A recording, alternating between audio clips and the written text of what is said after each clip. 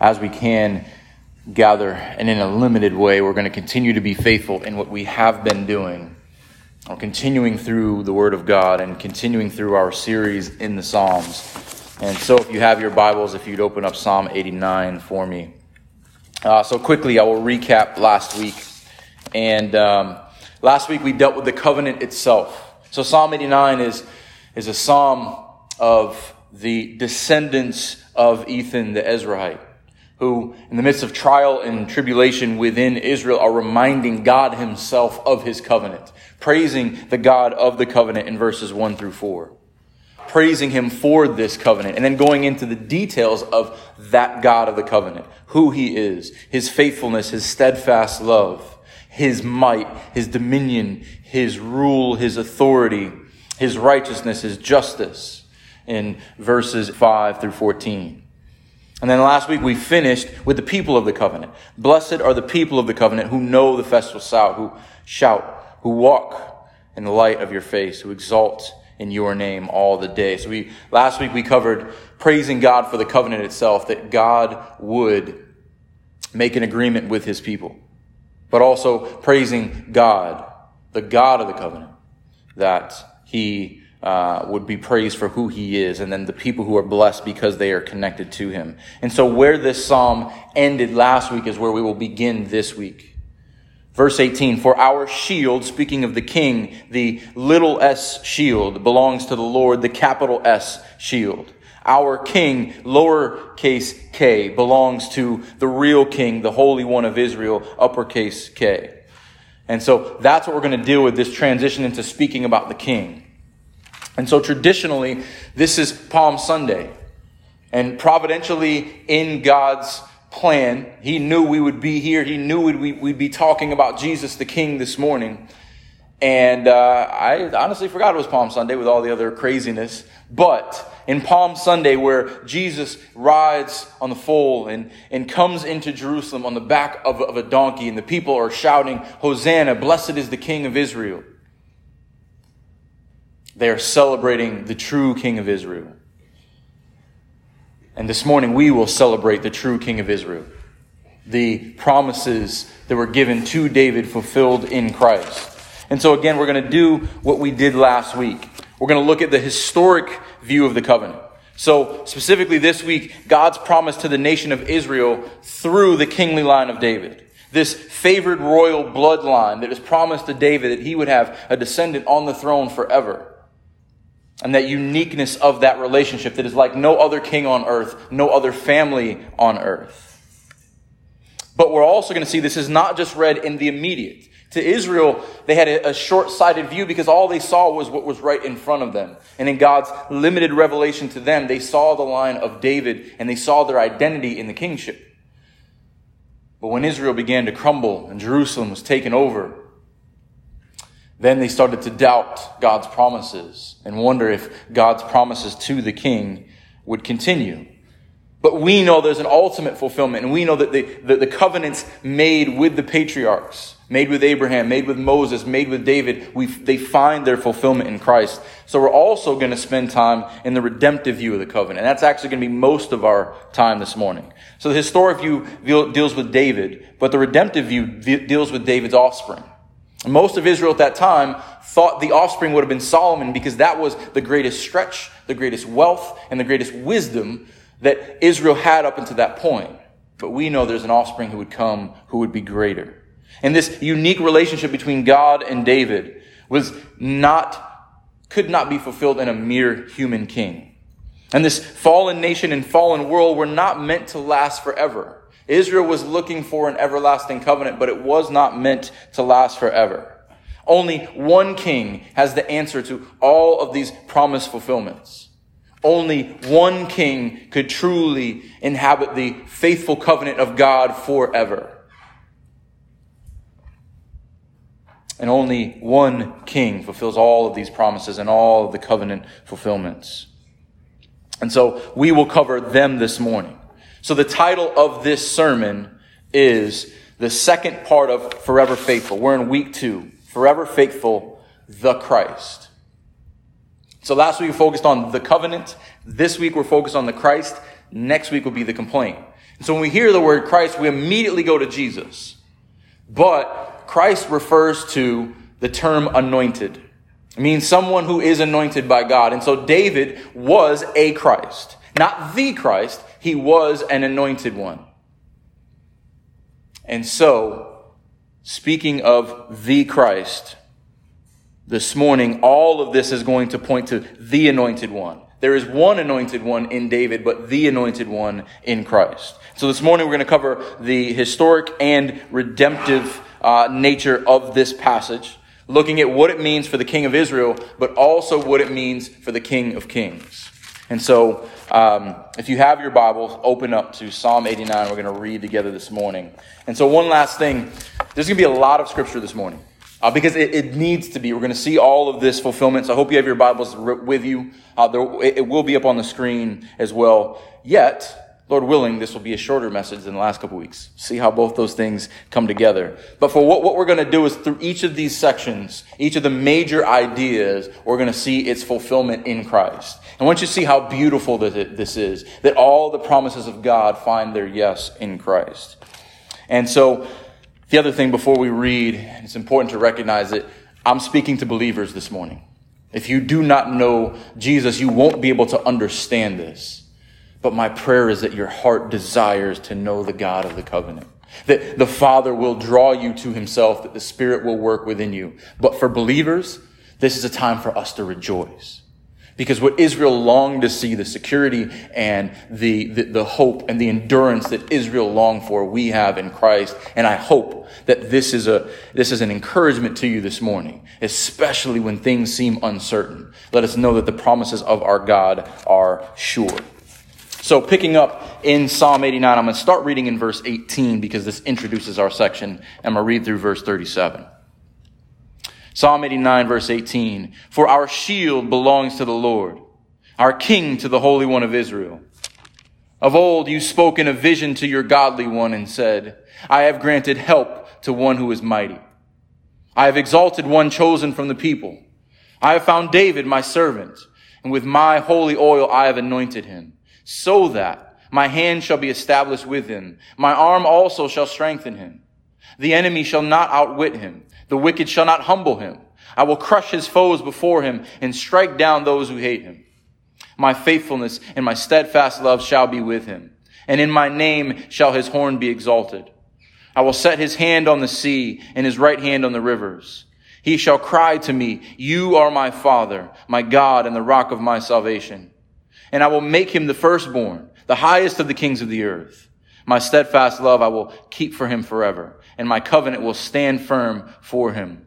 I will establish his offspring forever, and his throne as the days of the heavens.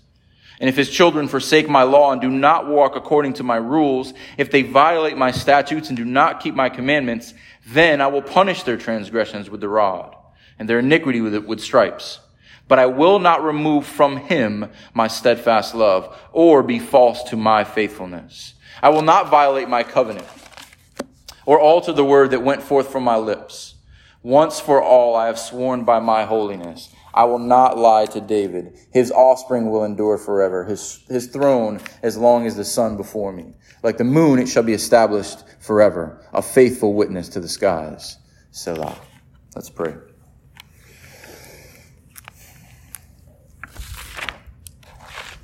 Lord, we thank you that you are a faithful God. You are a God of steadfast love. You are a God who keeps his promises, and we praise you for that. Forgive us when we do not trust your promises. Forgive us when we lose sight of your faithfulness and are consumed with our present circumstances. Lord, I pray that this morning your church would be encouraged. I know there are many at home right now who are worried and who sadly are looking more to the news than they're looking to you. Lord, I pray that they would turn off their TVs, that they would open the scriptures and see that your promises are true, that you care for your people. You will never leave and never forsake your people. Your king, your right ruler, your son will reign forever. And that we would be people of wisdom and discernment, that when times are uncertain, we would not be fearful,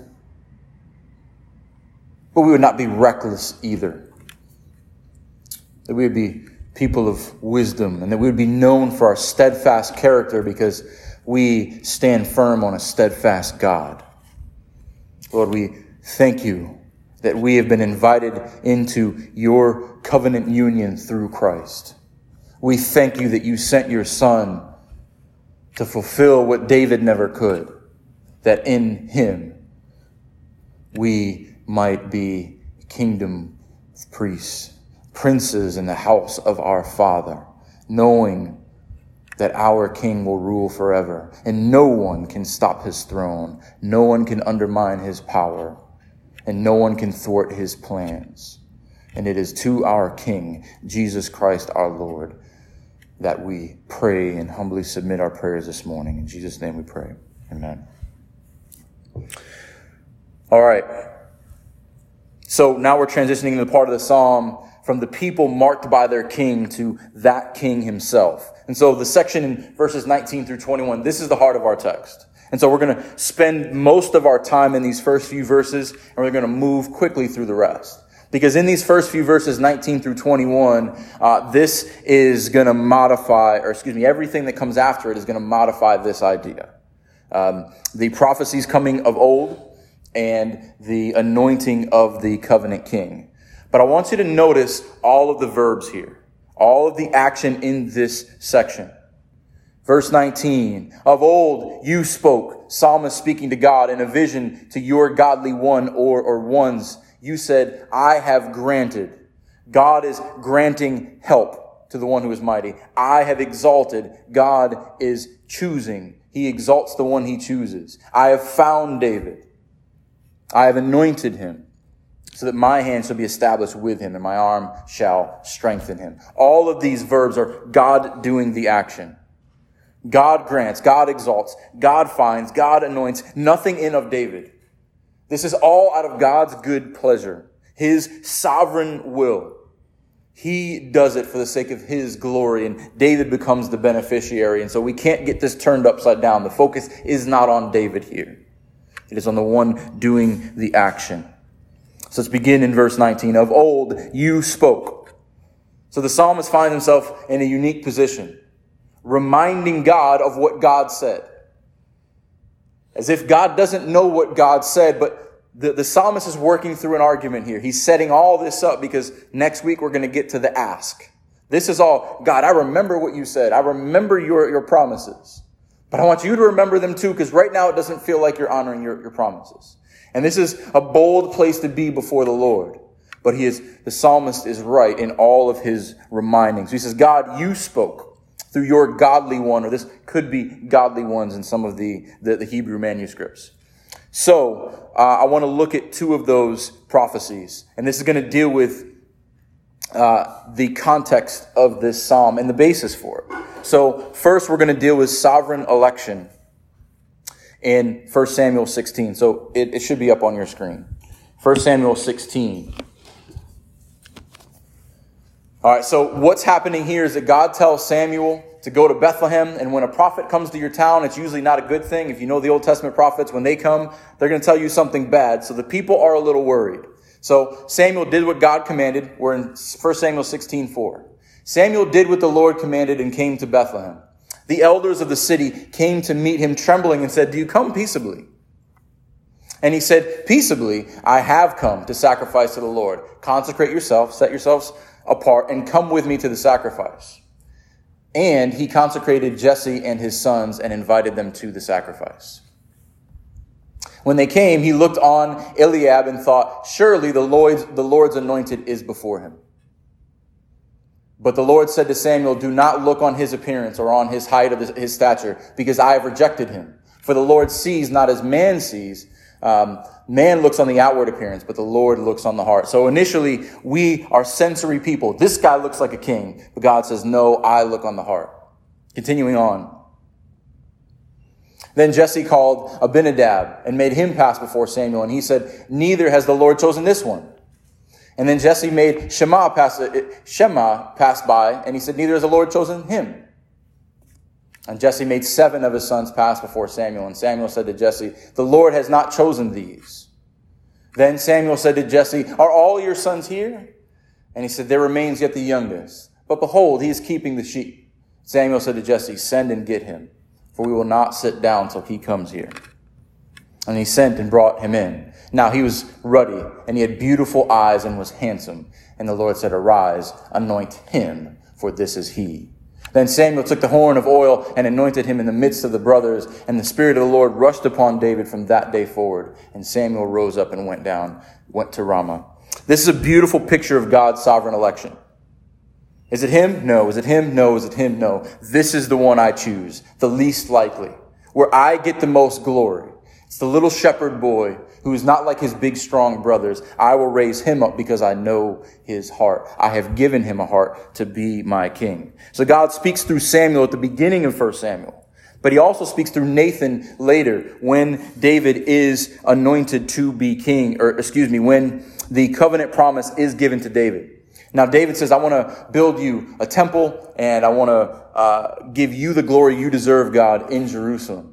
And so God makes his covenant with David. So we just saw the anointing of David, now the covenant promise of David. 2 Samuel chapter 7, starting in verse 8.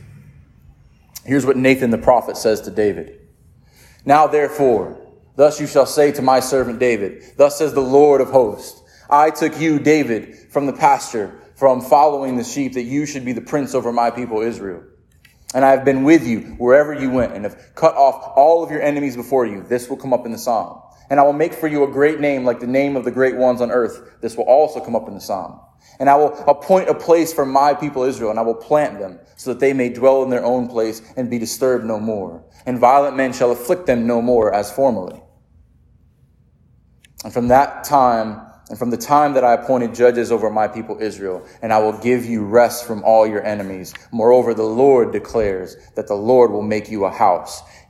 Speaking of house, it's family, descendants. When your days are fulfilled and you lie down with your fathers, I will raise up your offspring after you. It's easy for us to read this in the plural. This is in the singular. In 2 Samuel and in our psalm, I will raise up your offspring, one of them after you, who shall come from your body, and I will establish his kingdom, one king. He shall build a house for my name. Now remember, Solomon did build a house. So this was partially fulfilled in Solomon. But you remember, if you've read your Bible, you've gone all the way to the end. At the end of Revelation, there will be a house, there will be a temple that will last forever. And that temple is the same king. Jesus himself. I will establish the throne of his kingdom forever. His kingdom, his temple will be forever in the new heavens and new earth. I will be to him a father, and he shall be to me a son. When he commits iniquity, I will discipline him with the rod of men, with the stripes of the Son of Men. So we're going to see what's applied to David is also applied to Christ. And we're going to get into the disciplining as well in this psalm. But my steadfast love will not depart from him, as I took it from Saul, who I put away from before you. And your house and your kingdom shall be made sure forever before me. Your throne shall be established forever. In accordance with all these words, in accordance with this vision, Nathan spoke to David. So this is the context. Of old you spoke, both through Samuel and through Nathan, through the prophets, to David. I have granted help to one who is mighty and exalted one who is chosen from among the people. And the first thing we need to see here is that God exalts who he chooses. And in our flesh, we don't like this. We want everyone to get a trophy. We want everyone to be the same in the eyes of the Lord, but that has never been the case. He chose Abraham. He chose Moses. He chose David.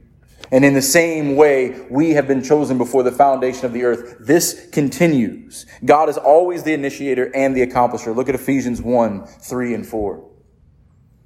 We see God who has not changed. Blessed be the God and Father of our Lord Jesus Christ, who has blessed us in Christ with every spiritual blessing in the heavenly places, even as he chose us in him before the foundation of the world, that we should be holy and blameless before him in love. God chose David. God chose each one of his sons, and he looked on their heart and loved them and set his favor on them. He exalts who he chooses. And he goes into detail. I found David. Now God sought out David. He sought out a man after his own heart because Saul was unfaithful. We learned that earlier on in 1 Samuel 13, verse 14. 1 Samuel 13, 14 says this, but now your kingdom shall not continue, speaking to Saul. The Lord has sought out a man after his own heart. And the Lord has commanded him to be prince over his people because you have not kept what the Lord commanded you. The Lord sought out David because of Saul's unfaithfulness. And in the same way, the Lord had to send his faithful king because the representative of his people before that, Adam, was not faithful. A new Adam had to come, a man after his own heart, so that God's people could continue. And so Christ came to fulfill what could not be kept by Adam, by Saul, or even by David. A man after his own heart. And then we get into this royal ceremony here. I have found David my servant, and with my holy oil I have anointed him. So anointing it's a symbolic gesture, a divine appointment for a special service, a special commissioning. Pulling someone aside, putting oil on their head, saying, you are appointed. Only an approved prophet of God could anoint someone. And so there's this anointing process was a big deal. When a king would come in or a special task was given, there was an anointing that goes on. But we also see that this is prophesied about Jesus in Isaiah 61. Jesus' first sermon, his first time preaching in the synagogue, the first thing he says is quoting from Isaiah 61 about his anointing. Luke 4 verses 16 through 18. And he came to Nazareth. This is immediately after coming out of the wilderness, immediately after being tempted. The first thing he does is he goes and preaches. He came to Nazareth where he had been brought up. And as was his custom, he went to the synagogue on the Sabbath day and he stood up to read. And he picks this from the scroll of Isaiah. And the scroll of the prophet Isaiah was given to him. He unrolled the scroll and he found the place where it was written. The Spirit of the Lord is upon me, because he has anointed me to proclaim good news to the poor. He has sent me to proclaim liberty to the captives and recovery of the sight to the blind, and to set at liberty those who are oppressed. The anointing that was on David was even greater on Christ, but still this divine appointment to his temporary king and to his eternal king. So that, verse 21, here's the purpose of this, what it signifies. The anointing is so that my hand may be established on him. I am setting my favor on him forever, and my arm also shall strengthen him. This word established means to make firm, to be formed, to be rooted, to be concreted, so that my hand will be established. My hand will be firm upon him. And I love how David responds to this. Psalm 21 is David's response to God's covenant with him. Psalm 21 verses 1 through 7. And as David responds to God covenanting with him in Christ, this is how we should respond to a God who covenants with us, a God who finds us, a God who seals us with his Spirit. A God who says, I will place my steadfast love on you forever. Oh Lord, Psalm 21:1, in your strength the king rejoices, and in your salvation how greatly he exalts. You have given him his heart's desire, and you have not withheld the request of his lips. For you meet him with rich blessings. You set a crown of fine gold upon his head. He asked life of you. You gave it to him. Length of days forever and ever. His glory is great through your salvation. Splendor and majesty you bestow on him.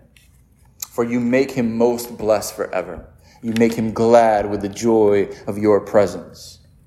For the king trusts in the Lord, and through the steadfast love of the Most High, he shall not be moved. Everything that applies to David in his temporary kingdom applies to us eternally. We will be given a crown of glory. We will not be moved. We will rejoice because the glory that God has given us through his Son, that Jesus prayed for us to have in his high priestly prayer, and the response of David should be ours.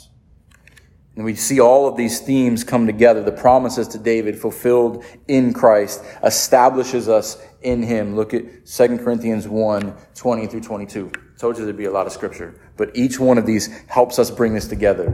And this is what we call biblical theology, how all of the Bible brings together the promises of God in Christ. And we see all of redemptive history coming together. And I love how these three little verses tie together everything we're looking at this morning.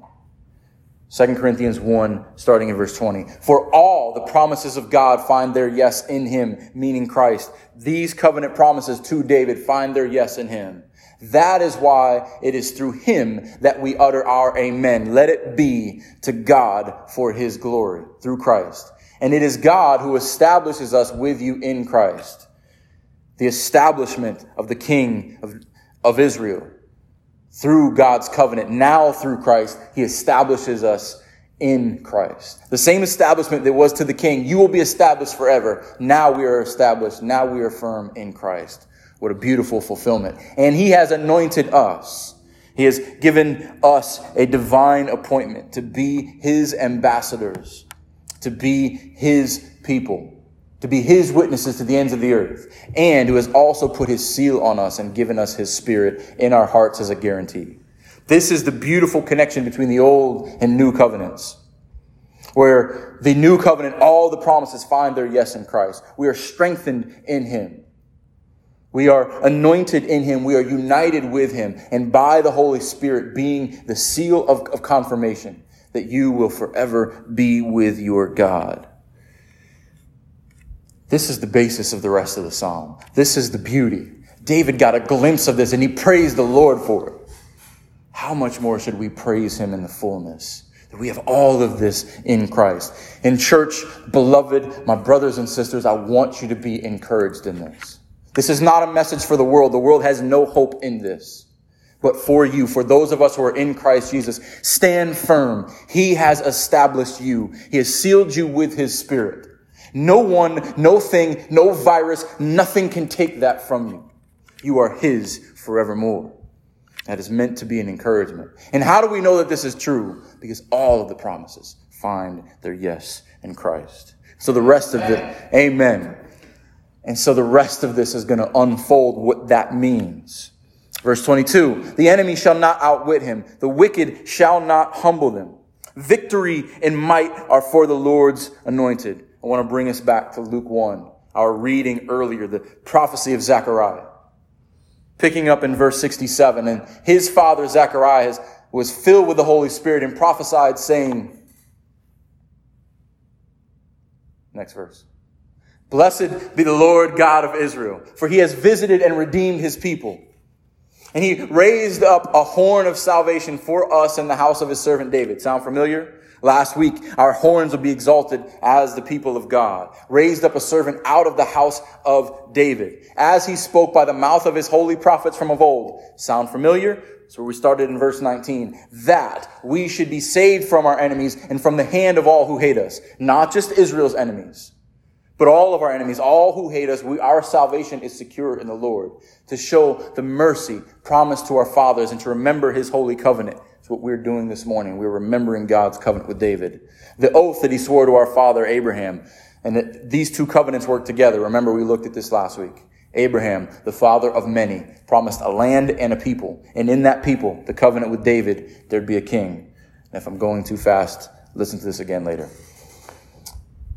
There we end in verse 73. Next verse.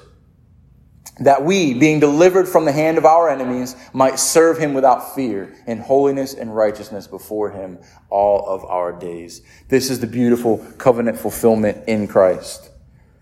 That the enemies hold no more sway over the people of Israel, but so much more in Christ. Never. Our greatest enemies, sin and death, he conquered. They have no more victory. They have no more sting. There is nothing they can do.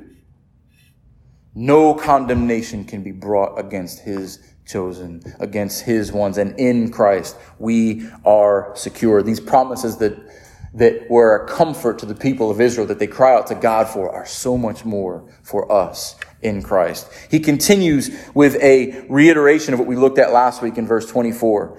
All throughout this, we're going to get glimpses in David, but fullness in Christ. Verse 24 is a reminder of what we looked at last week. My faithfulness and my steadfast love shall be with him. And in my name shall his horn be exalted. The horn, the head, the power. My steadfast love, my faithfulness will exalt this king. Because I am the king maker and I set my love on David. The covenant blessings to the king. Now we go into his dominion. I will set his hand on the sea and his right hand on the rivers. And so, we don't really understand Israeli or ancient Near Eastern geography because so much of their lives were determined by water. You needed water to grow and to plant crops and all that. And so their entire livelihood was based around rivers and lakes. And if you look at the land of Canaan, the promised land, the land of Jerusalem, it's surrounded by water. I mean, you've got the Mediterranean on the west, and you've got the Red Sea in the south. You've got the Euphrates to the north, the Jordan to the east. This land is defined by water. And so basically he's saying, my king will stretch from sea to sea, from river to river. All of this promised land will be his. He will control it. But there's also an undercurrent here. Whenever we see water imagery in the Bible, whether it's rough seas or rushing waters, it speaks of chaos. It speaks of trouble. Seas are where the big monsters come from, the Rahab from last week. The rushing rivers are where people drowned. And so there's also an allusion to God's power that he puts on his king. Yes, he's going to have a great span of his kingdom, but his power will be over chaos and will be over trouble. And we will see that perfected in Jesus, who calms the seas. And we'll see that there'll be no more raging waters in the new heavens and new earth when this promised land will be inhabited by his people from all generations. So you've got his dominion. And now in verse 26 and 27, we've got his association. And this is beautiful. He shall cry to me, you are my Father, my God, and the rock of my salvation. So first we're going to look at the association in David, and then the association in Christ. First thing, he shall cry to me. There's a communication relationship here. The king can speak and God will respond. There's a nature of prayer that goes on here. I would love what Charles Spurgeon says. God had one son without sin, but he has never had a son without prayer. It's really important. There was only one who never sinned, but there has never been a son who did not pray. And a mark of the Son of God is someone who can call out to his Father and pray. That's where he begins. He shall cry to me, you are my Father. And the nature of father to son is one who cares for and loves and protects. And he loved David and he protected him and he prospered his kingdom. We see this perfected in the Trinity. That beautiful relationship of father to son is why God reveals himself to us in that way, so we understand the love of a father toward a son that we get as a glimpse in the life of David. And he cries out to him, you are my Father, you are my God. He is covenanted to Yahweh. He submits to him. My God, I come before you. Just as Christ, when he took on flesh. Even though he had equality with God, humbled himself and submitted to the will of the Father and lived as a son on earth to the Father in heaven. He is also the rock of my salvation. David looked to the rock, looked to the unshakable power of God. Jesus is God. He is the rock of salvation. When David looked to God, he was also looking to Jesus, the future king, who is the rock as well. And so this association gets even more intimate and even more personal in verse 27. I will make him the firstborn. This equals the highest of the kings of the earth. There's a right and a privilege here. God often calls Israel his son or sons, but with David, it was unique. With David, he was called the firstborn. There's a preeminence here. And we know this to be fulfilled in Christ because we saw it in Colossians. And every chance I get, I want to read Colossians 1:15 through 20. We're going to read that because it is such an honor. And we don't get this in our culture, but to be the firstborn, to take the lion's share of the inheritance, to carry on the Father's name, to carry on the Father's business. This was the greatest honor in that culture.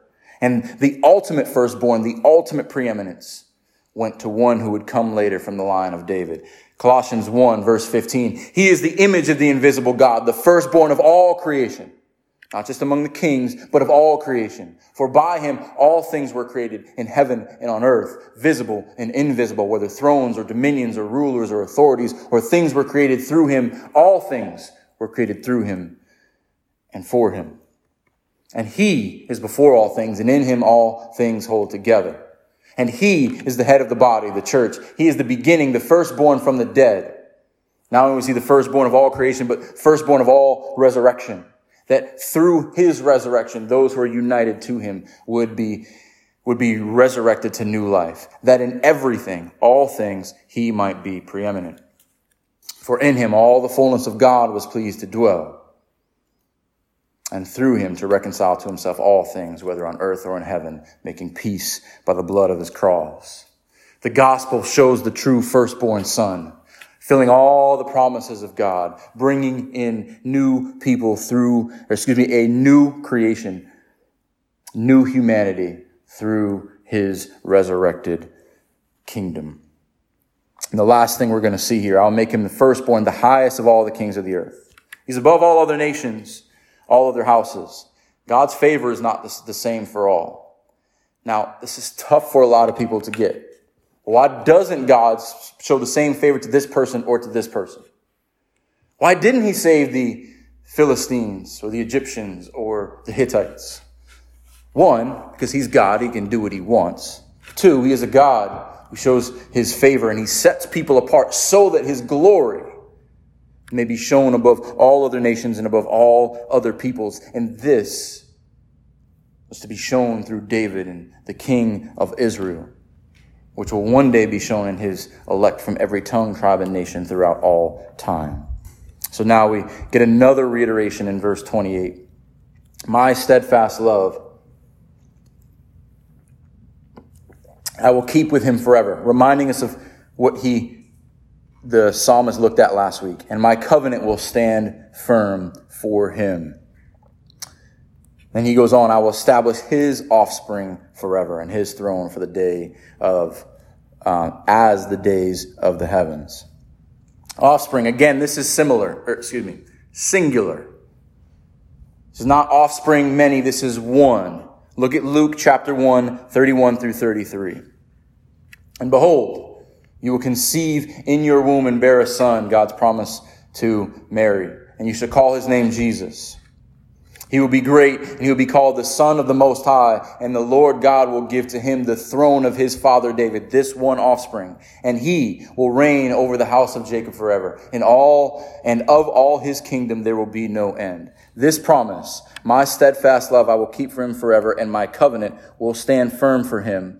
I will establish his offspring forever, and his throne is the days of heaven. This promise to Mary, this promise to David is fulfilled perfectly in Christ. And it's important that we look at the nature of this throne. We get both quantity and quality here. Quality, the nature of heaven, so much higher, so much more glorious.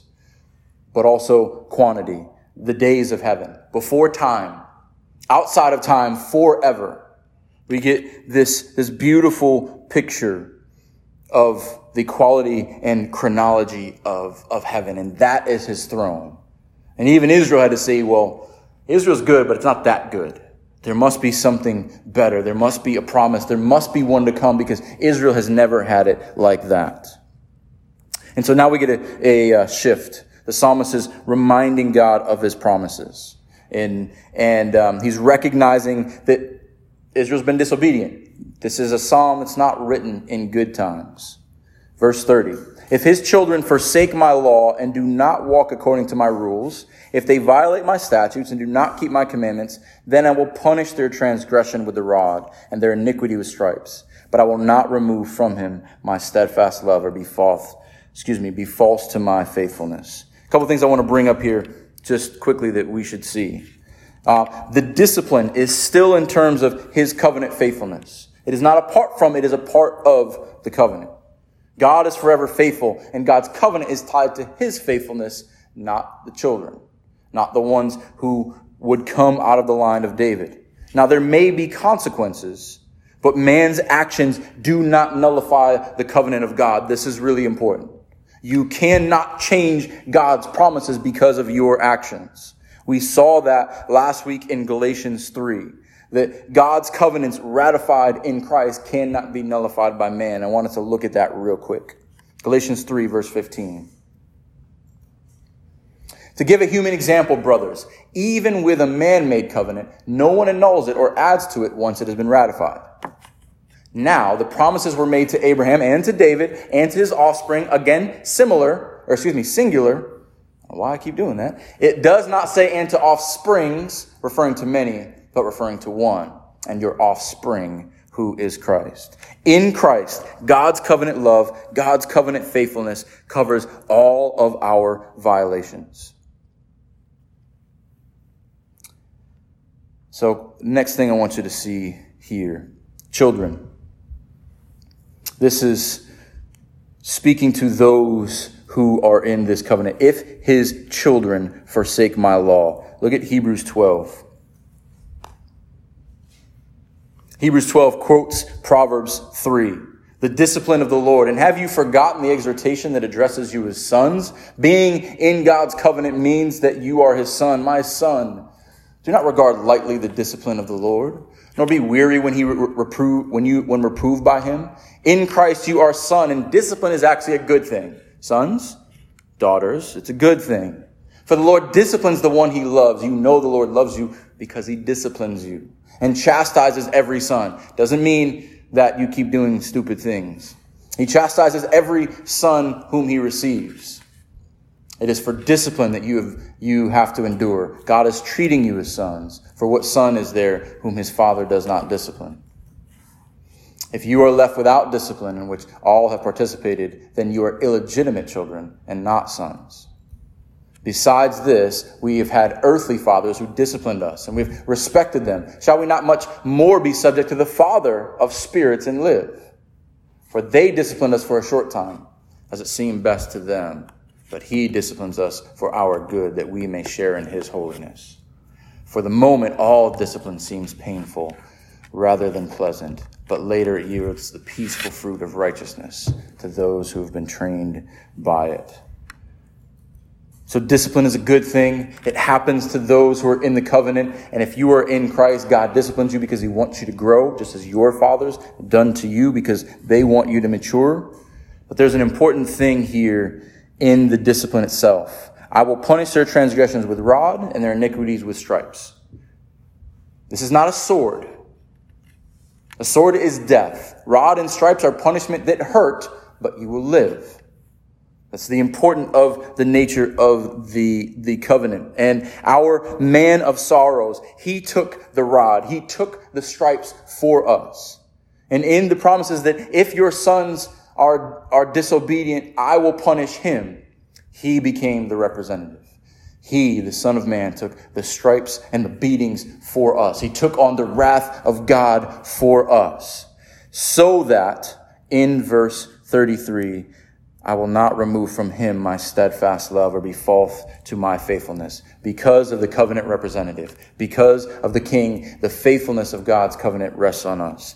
And thankfully, by God's grace, when David heirs sin, it didn't affect God's covenant promises. And in our sin, when we sin, it doesn't affect the promises in Christ because he took our punishment as he is our representative and we have solid standing in God in him. Our final section here, the enduring nature of the covenant. I will not violate my covenant or alter the word that went forth from my lips in verse 34. Once for all I have sworn by my holiness. There is no higher standard. There is nothing greater, no more reliable source than the holiness of God. I have sworn by my holiness, I will not lie to David. Our final passage that we'll look at here is in 2 Timothy 2. His offspring, this one offspring, will endure forever. This forever endurance as his throne as long as the sun before him like the moon. You know how long God's promises are? As long as the sun and the moon. As long as there is a natural order, as long as things are, they are, I will not move. My covenant will not be undone, just like my natural order will not. But I love the revealing of this in 2 Timothy 2, starting in verse 8. Remember Christ Jesus, risen from the dead. It's going to bring all these themes together. The offspring of David, as preached in my gospel. Paul encouraging Timothy to keep preaching. For which I am suffering, bound with chains as a criminal, but the word of God is not bound.